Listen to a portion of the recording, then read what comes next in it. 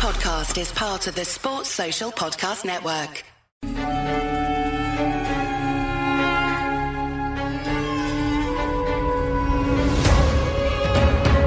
Hello, welcome to this Cricket Badger India vs England daily podcast by the fans for the fans. Virat Kohli's India, with Rohit Sharma, Jasprit Bumrah and Ravi Ashwin, and young starlets like Rishabh Pant and Shubman Gill. They play host to Joe Root's England, with Jimmy Anderson, Ben Stokes, Stuart Broad and young talents like Ollie Pope and Zach Crawley. It's always England's toughest tour. Good luck to both sides. May the best team win.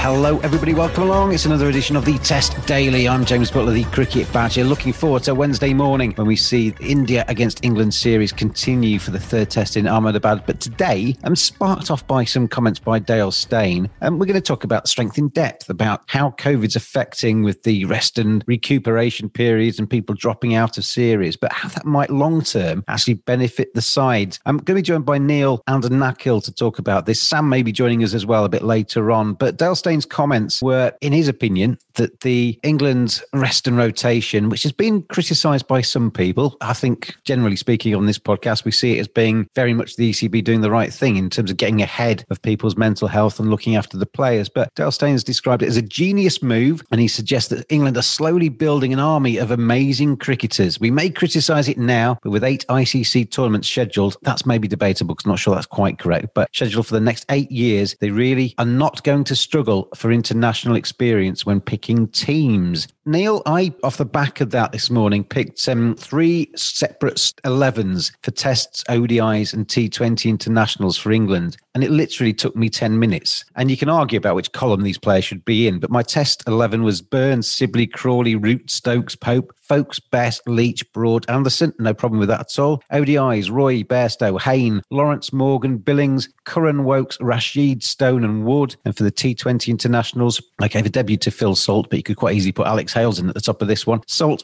Banton, Livingston, Milan, Butler, Moeen Ali, Gregory, Curran, Jordan, Archer, Parkinson. For me, Neil, I would not object to any of those 3 sides running out for England in any of those formats. And it just shows you just how many bases England have got covered at the moment. Absolutely. I think the biggest sides can definitely put out discrete teams for format because they have those resources. It changes a bit when you look at some of the other sides, but actually we've seen due to COVID a team like the West Indies where you wouldn't imagine that they really have a competitive first 11 in Test cricket, lost the majority of their players, brought in new guys for Bangladesh and continued to be competitive. I think sometimes we underestimate the depth that teams have. The other thing is I can probably count on my fingers the number of cricketers who would absolutely demand a place in all 3 formats for their team. For England, you're probably only looking at Archer. I think there's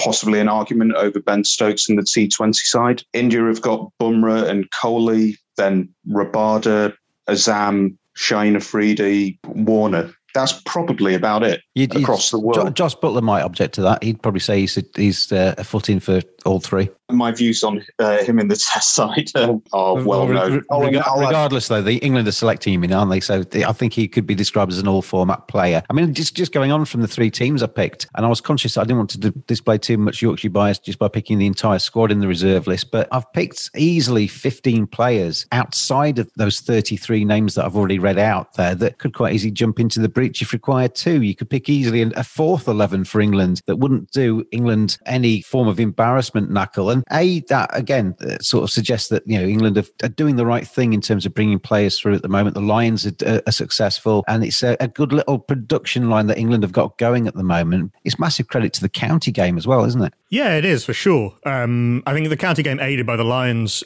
tours, and we can see this with other nations, how heavily India have resourced their A programme as a stepping stone to make that gap between domestic cricket and international cricket smaller, and to have players more ready for that. I mean, I'm sure we'll see probably probably England investing more in the under-19 setup over the years, I'm sure, as India have done. Both teams have quite clear pathways and very clear selection policies and very clear selection criteria that you have to go through, various stages at which you have to impress. And England have this have a more kind of holistic approach to selection anyway. It is probably fair to say that is a secondary benefit of the rotation policy, which is primarily based on the welfare of their players at T20 Test and ODI level. It's designed to make sure that they get to the end of this year and none of them are broken down and they're all fit and raring to go and they're all available for England long term, and that the duty of care that the ECB have to them as employers is undertaken properly. But it does also mean that you get players getting more experience.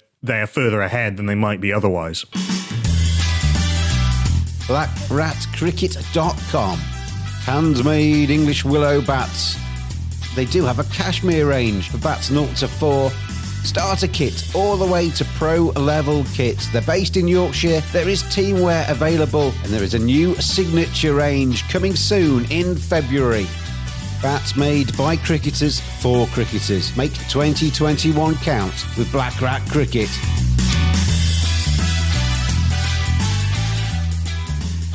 Even to the extent, Knuckle, that the squads that they're taking, I mean, not all countries are benefiting from this a little bit, that they're taking bigger squads to cover for COVID and the likelihood that, like Moeen Ali did in Sri Lanka, maybe 1 or 2 might go down with COVID and then be ruled out for 2 or 3 weeks at the very least. So taking the kind of squads of 22, 25 on tours rather than the usual sort of 15 or 16 is giving the kind of peripheral players a little bit more experience as well. Absolutely, yeah. Experience around the squad or experience around the group, experience of what it means to train at an elite level. You'll also see, and this has already started to happen, A teams touring with the senior team, so playing a shadow tour. I think India A are coming over this summer when India tour. Australia have done this. England have done this. So I think the days of, Alistair Cook having to fly on however many flights it was from the West Indies to Nagpur to make his Test debut, being called up from the Lions last minute. Those days are done probably for a little while, possibly forever. Which is a shame, isn't it? Because he did rather well after that long flight. So it's a fun story for sure. When Neil and I were on the other day, we talked about this is only possible with a certain level of resource. You can have the playing resources is all very well, and we've seen Neil talked about the West Indies, and you can throw in New Zealand as well, and a few other nations that have already. There's been some format specialization creep into their selection of squads anyway, and that is just an inevitable consequence of how difficult it is to be really good at all 3 formats, and how the various challenges of the 3 formats will lead cricketers to specialize in different areas. But to be able to have the level of resources thrown into the players below the elite level, to be able to develop those pathways, to be able to fund all of this stuff properly and keep all of these players properly funded and at the level that you need them, and have all the coaching set up and have all the extra stuff that makes all of this possible, and in some cases, frankly, to be able to simply fund tours, you need those finances. What we're in danger of is potentially having the gap widening even further between the top and the rest, which is something that we all need to be very wary of as cricket fans. Sam's joined us now. Sam, looking at the 3 teams I picked, and like I say, the reserves, I could have probably written 40 or 50 reserves on that list. I mean, they included the likes of Alex Hales, James Vince, David Willey, Mason Crane, Liam Dawson, that have all got international caps before. Then there's others like Richard Gleeson, Tom Collard, Cadmore, Amar Verdi, who are knocking on the door in terms of selection in one of the 3 formats there. The county scene, I know, is something. I mean, you watch a lot of county cricket, and it gets criticised sometimes, isn't it, for 18 counties and not doing enough and not kind of maybe wiping its feet financially well enough. But you can't say at the moment that it's not bringing through some serious young talent. I remember talking to Sam Northeast, I think probably about a year ago, and he said in his time playing county cricket, he can't remember county cricket producing as much young talent and it being as strong as it is at the moment. So kudos to the counties, I think. Absolutely. And it's wonderful to see. I could reel off a whole host of names that aren't even there. Daniel Bell-Drummond, top scorer in the T20 last year. Tom Abel was over with the Lions, didn't get a game. Kola Cadmore, as you said, is playing in the Pakistan Super League. It's just wonderful to see. It really is exciting. And Tom Lammonby scoring hundreds in the Bob Willis Trophy. There's just so many that none of the Essex bowlers get a name check there. Cook and Porter, and the academy systems that we've got set up, to use a cliche, bearing fruit. It's making the county the strength of the county competition is really high at the moment. And actually, inadvertently, not having the availability of overseas players last summer and potentially this summer might open up even more opportunities. And it certainly did last summer. There were plenty of guys who made their debuts, and counties will, even if not that many counties have announced they're bringing people over, and logistical difficulties that there might well be, and there will also be a financial aspect. And well, actually, we've got people coming through. Why would we want to stand in their way? So county cricket, I hope, is thriving, if not financially at the moment. In terms of talent, I really do wish that people, cricket fans, and I think cricket fans will in this country, see that and support county cricket, because a strong county game makes a strong England side. I know that a lot of these guys don't play much county cricket anymore, but that is because of the strength below them. They've come through the county system, and yes, we're very lucky to have it. This next question, we could have a whole podcast on this one subject, but I had a little conversation on Twitter with somebody this morning who was criticising, and I've criticised it in the past, the terminology that we sometimes use for the ECB's funding of the counties. The annual payment is described as a subsidy or a handout. It's almost painted as charity by people that are anti the 18 counties, but it's their cut, isn't it? It's because of what we're talking about at the moment that these counties get that funding from the ECB and get that money, because a lot of the young talent that's coming through, they're not necessarily from the test match ground. Somerset's dear to your heart, but even the ones that are, the Tom Calder Cadmores, the Don Besses that are currently at Yorkshire or other test match grounds, started somewhere else and started at a smaller, in inverted commas, county. So this handout, this subsidy, it's their fair and proper cut of the work they're doing, isn't it? Completely. I'm just running through your test side. Who've you got? Zach Crawley out at Kent, Ben Stokes, Durham, Ben Folkes is an Essex boy, Besson, Leach, Somerset, Stuart Broad, Leicestershire. I know he's at Notts now. So, there's half the side come from the... But that Stuart Broad comment there, that he started with Leicestershire. A lot do, don't they? They start at the so-called smaller counties and then maybe get lured by a test match county for a slightly bigger salary and playing at a bigger club. But they start with the smaller club. And that's why all 18 are important. They all play a part in the kind of fabric of English cricket. Well, exactly. Because actually, as brilliant as a club like Surrey is, it can be a very difficult side to get into when particularly if they've got everyone available and they've got money to throw around. So actually, what is really important is getting games of cricket, and it's why I really like Leicestershire are exciting this year. They've signed a lot of young players, and they picked up a lot of young players that maybe have been released by the bigger counties because they can't get in. Like they've had a couple of lads come down from Yorkshire, Ed Barnes the bowler, and Dharma should do the same. And these guys get experience, and if they're good enough, you go back to the top. They say it in football, you get Premier League's released some players at the age of 23. All they've ever played is under 23s. They've never played men's football, so in inverted commas, and they drop out of the game completely. Whereas actually the ones that drop down, you're a Leeds man, aren't you? Luke Ayling. Yeah, I was going to say, Luke Ayling's had a really circuitous journey back into the Premier League. I used to watch him when he was 18. He had the right attitude. He went, I want to go and play football. So he went to Yeovil, then up to the Championship with Bristol City, and then Leeds into the Premier League. What is he? Mid-20s and has probably played a few hundred games. But so he's back at that level because he's gone out and learned at so-called lesser sides. And I know that you can't quite make the direct comparison, but I think there is a lot to be said about that. I think it actually teaches you a bit about life, and you maybe appreciate it more if you actually come round again and get that success. They probably taste a little bit sweeter, doesn't it? Because you've had to put the hard yards in.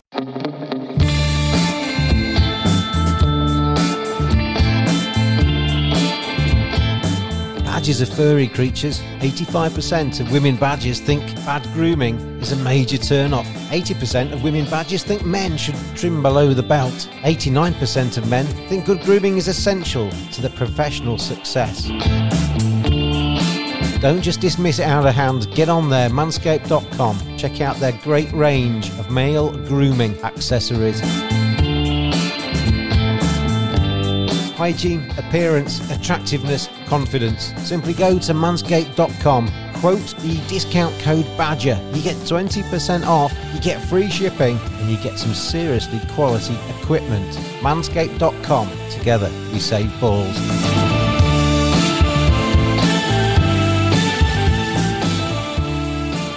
Neil, this kind of comes off the back of those comments by Dale Steyn, this discussion. It's obviously a horrible time that we're experiencing in the world. And as Knuckles said, these rest and rotation periods aren't brought in to try and strengthen things cricket-wise. They're brought in to try and keep people in one piece, mentally and physically, as we go through a very difficult year. But it is one of the very few happy things as a result of COVID, this, isn't it? That people are getting some opportunities. There are a number of competing priorities here. First and foremost is the welfare of the players. If any player, say Joe Root, had wanted to play the white ball leg of the India series, then he'd be spending 3 months in a bubble, which is just unsustainable. At the same time, England need to play as many matches as possible to earn the money, which has been lost last year, and to continue to support English cricket domestically, which has been hit even harder because teams aren't able to afford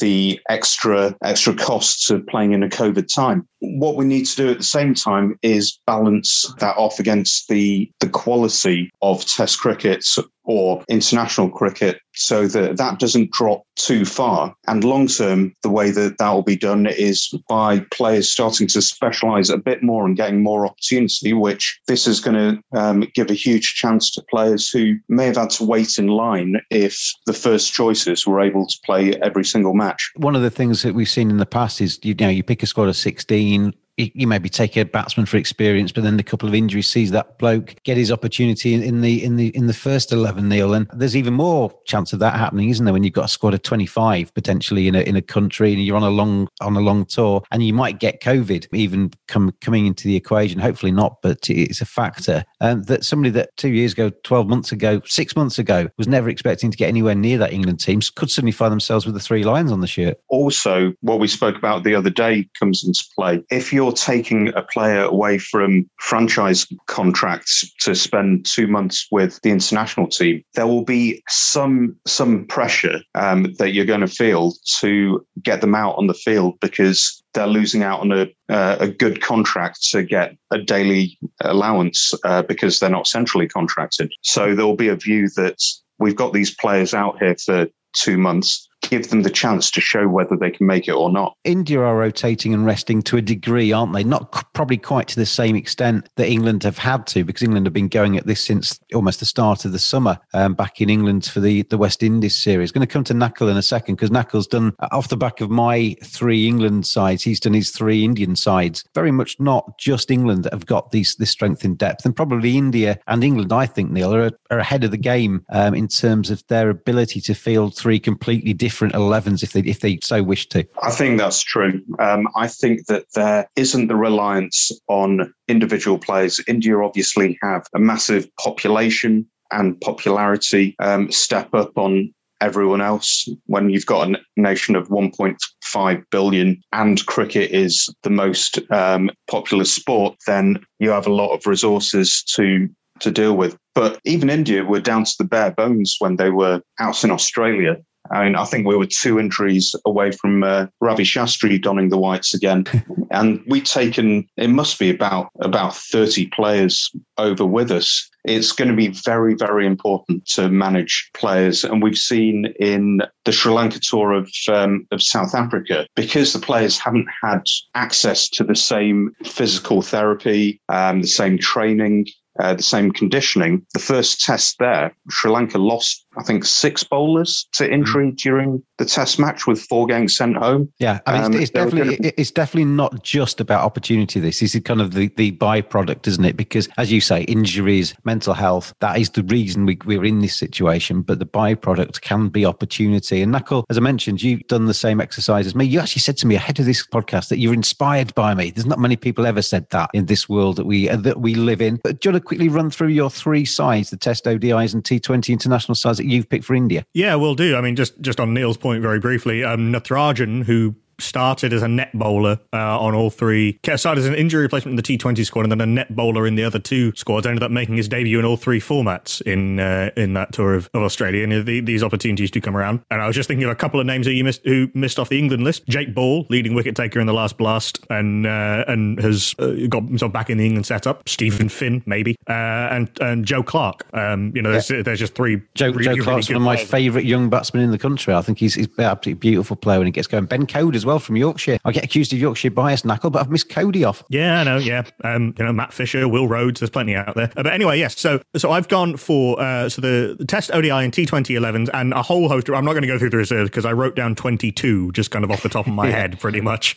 Most of whom haven't yet debuted for India. But so the slight caveat to this is when it's been a choice between the ODI and the T20 11s for this year only, I've given the T20 team priority because of the T20 World Cup and the one next year. So the Test 11 comes out with Shubman Gill and Mayank Agarwal at the top of the order, Cheteshwar Pujara at number 3. I've kept Virat Kohli in the Test squad as captain at number 4, purely because when India have had the choice, they have rested him from the white ball format and not the Test format. He's going on past form. Ajinkya Rahane, Ravindra Jadeja, R. Ashwin, Ridhaman Saha keeping, then a 3-pronged pace attack of Ishant Sharma, Mohammad Siraj and Umesh Yadav. That's pretty close to a team that I actually think India have actually put out at some point. It's not very far off. The ODI 11 has lost a few players to the T20 11, but it's still pretty strong. Shikhar Dhawan, who I've made captain, just as on seniority, opening with Prithvi Shaw, the Delhi boys, Ishan Kishan in their wicket-keeping, Shreyas Iyer, Manish Pandey, Vijay Shankar, Akshar Patel, the Chahar cousins, Deepak,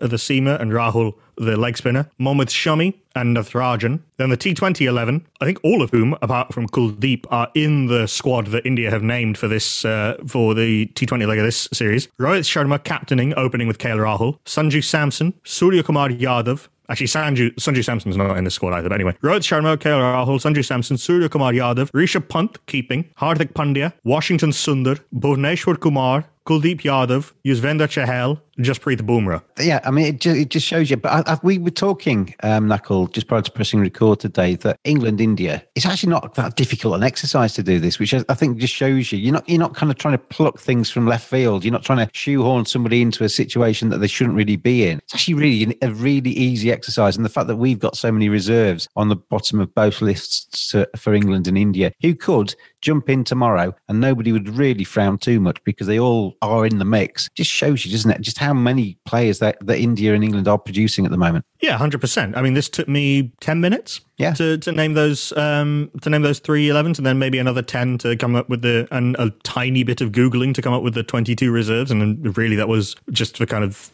a bit of fun, really. A number of these players in the reserve squads have played for India recently or are in current squads. Obviously, the IPL is a major factor in that for India, and certainly in terms of the experience that white ball players are getting and the experience at the top level. You didn't have my little mate Rahul Tewatia in your teams either, did you? No, he's in my reserve list, along with Varun Chakravarti, Krunal Pandya, Hanuma Vihari, who's a Test semi-regular, Shardul Thakur, Navdeep Saini. These are just the guys who've Jayanth Yadav, Shahbaz Nadeem. Those are the guys who've played international cricket. Even just those reserves, which is a flavour of your reserves there, that's nearly an 11 that you'd be quite happy to watch, isn't it? There's some proper cricketers out there. Flip side, I mean, England-India, we've kind of gone over this, loads and loads of strength and depth. But if you went to New Zealand, if you went to the West Indies, if you went to some of the other smaller countries, you're not going to get any.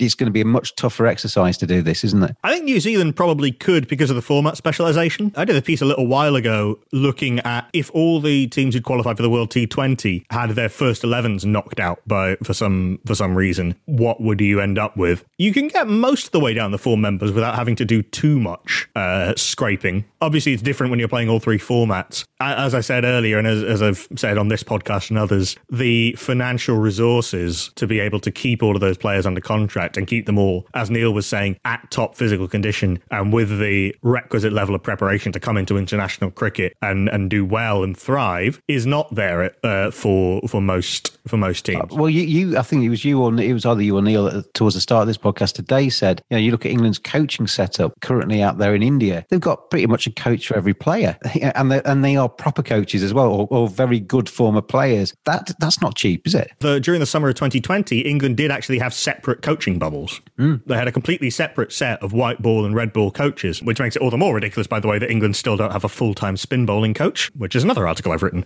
But that's a matter of priorities and where you put the money. I understand that, but it does seem a little bit weird. Yeah, no, that doesn't come cheap. The physiotherapy doesn't come cheap. All of the logistical stuff of having these players be able to move around properly. We've already seen this England. We're talking about England when the likes of Johnny Bairstow and Mark Wood flew back to India. They had to take a 7-hour bus drive across India and quarantine in conditions that weren't ideal, and there was all sorts of logistical challenges. And this is England, the second biggest board in the world in terms of money. These things are not small factors. Sam Curran couldn't get back at all, could he? Yeah, that's quite right.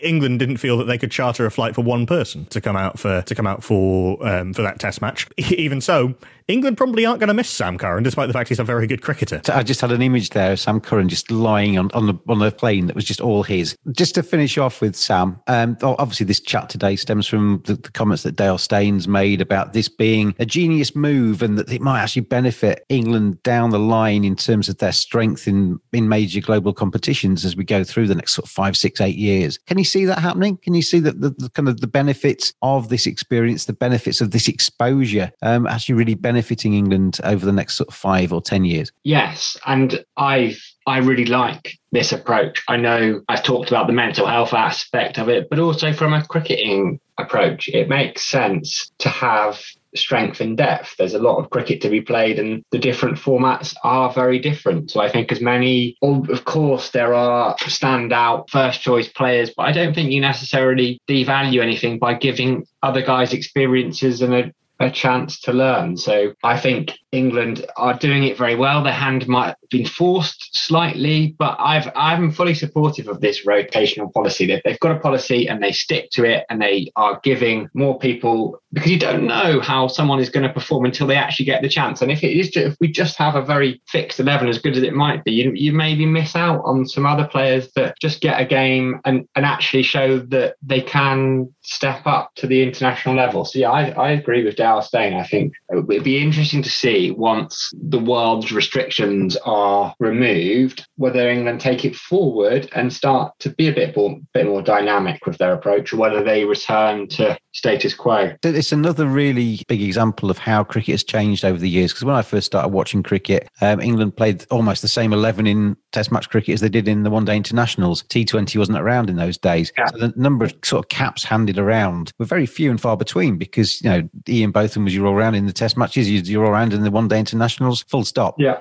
Other people didn't get the opportunity. But now, in the current era, Ben Stokes is obviously the premier all-rounder, but you've got the likes of Lewis Gregory, Moeen Ali, Chris Wokes, all kind of getting opportunities and getting caps elsewhere. Yeah, Sam Curran as well. And yeah. Australia were quite early proponents of it. I seem to remember, I couldn't reel it off the top of my head, but I think they were the first ones to clock that you could play quite different sides because the different formats were so different. They shifted towards almost separate 11s, and I know their Test series has been cancelled, but Justin Langer wasn't that happy about it, but they were meant to be running concurrent T20 and Test series in separate places. Okay, you could make an argument that they're missing some of the Test players that would also strengthen the T20 side, but you look at that T20 squad, you've got a couple of guys that have just gone for £1 million in the IPL auction out there. So you run through that Australia T20 squad, you don't think, oh, well, they're missing a bit of firepower or a few death bowlers. You look at it and go, wow, that is a serious lineup. So being dynamic, being flexible works for me, and it's good fun. As a fan, it's good. It's nice to see different people as well. It's all about opportunities, isn't it? And seeing a few different faces now and again. It just, variety is the spice of life, Sam. The very last point today on the podcast, I thought when I looked at this, that,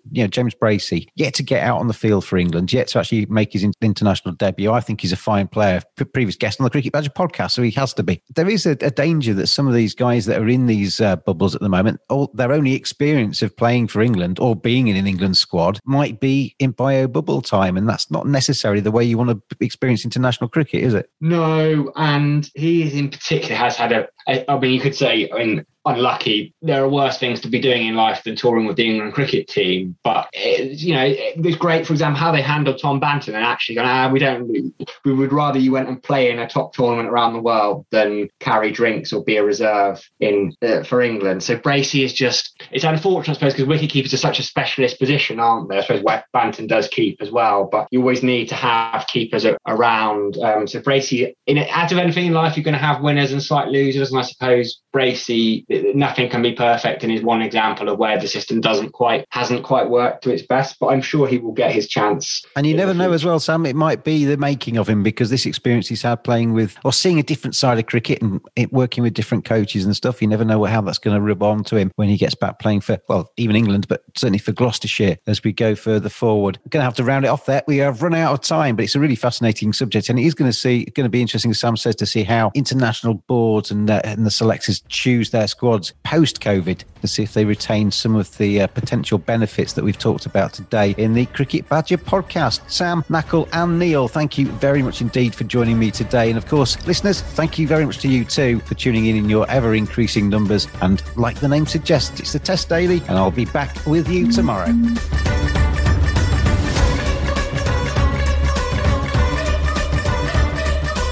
Thanks for listening. We will be back every day during England's tour of India. Get in touch on @cricket_badger on Twitter. We hope you are enjoying the cricket. See you again tomorrow.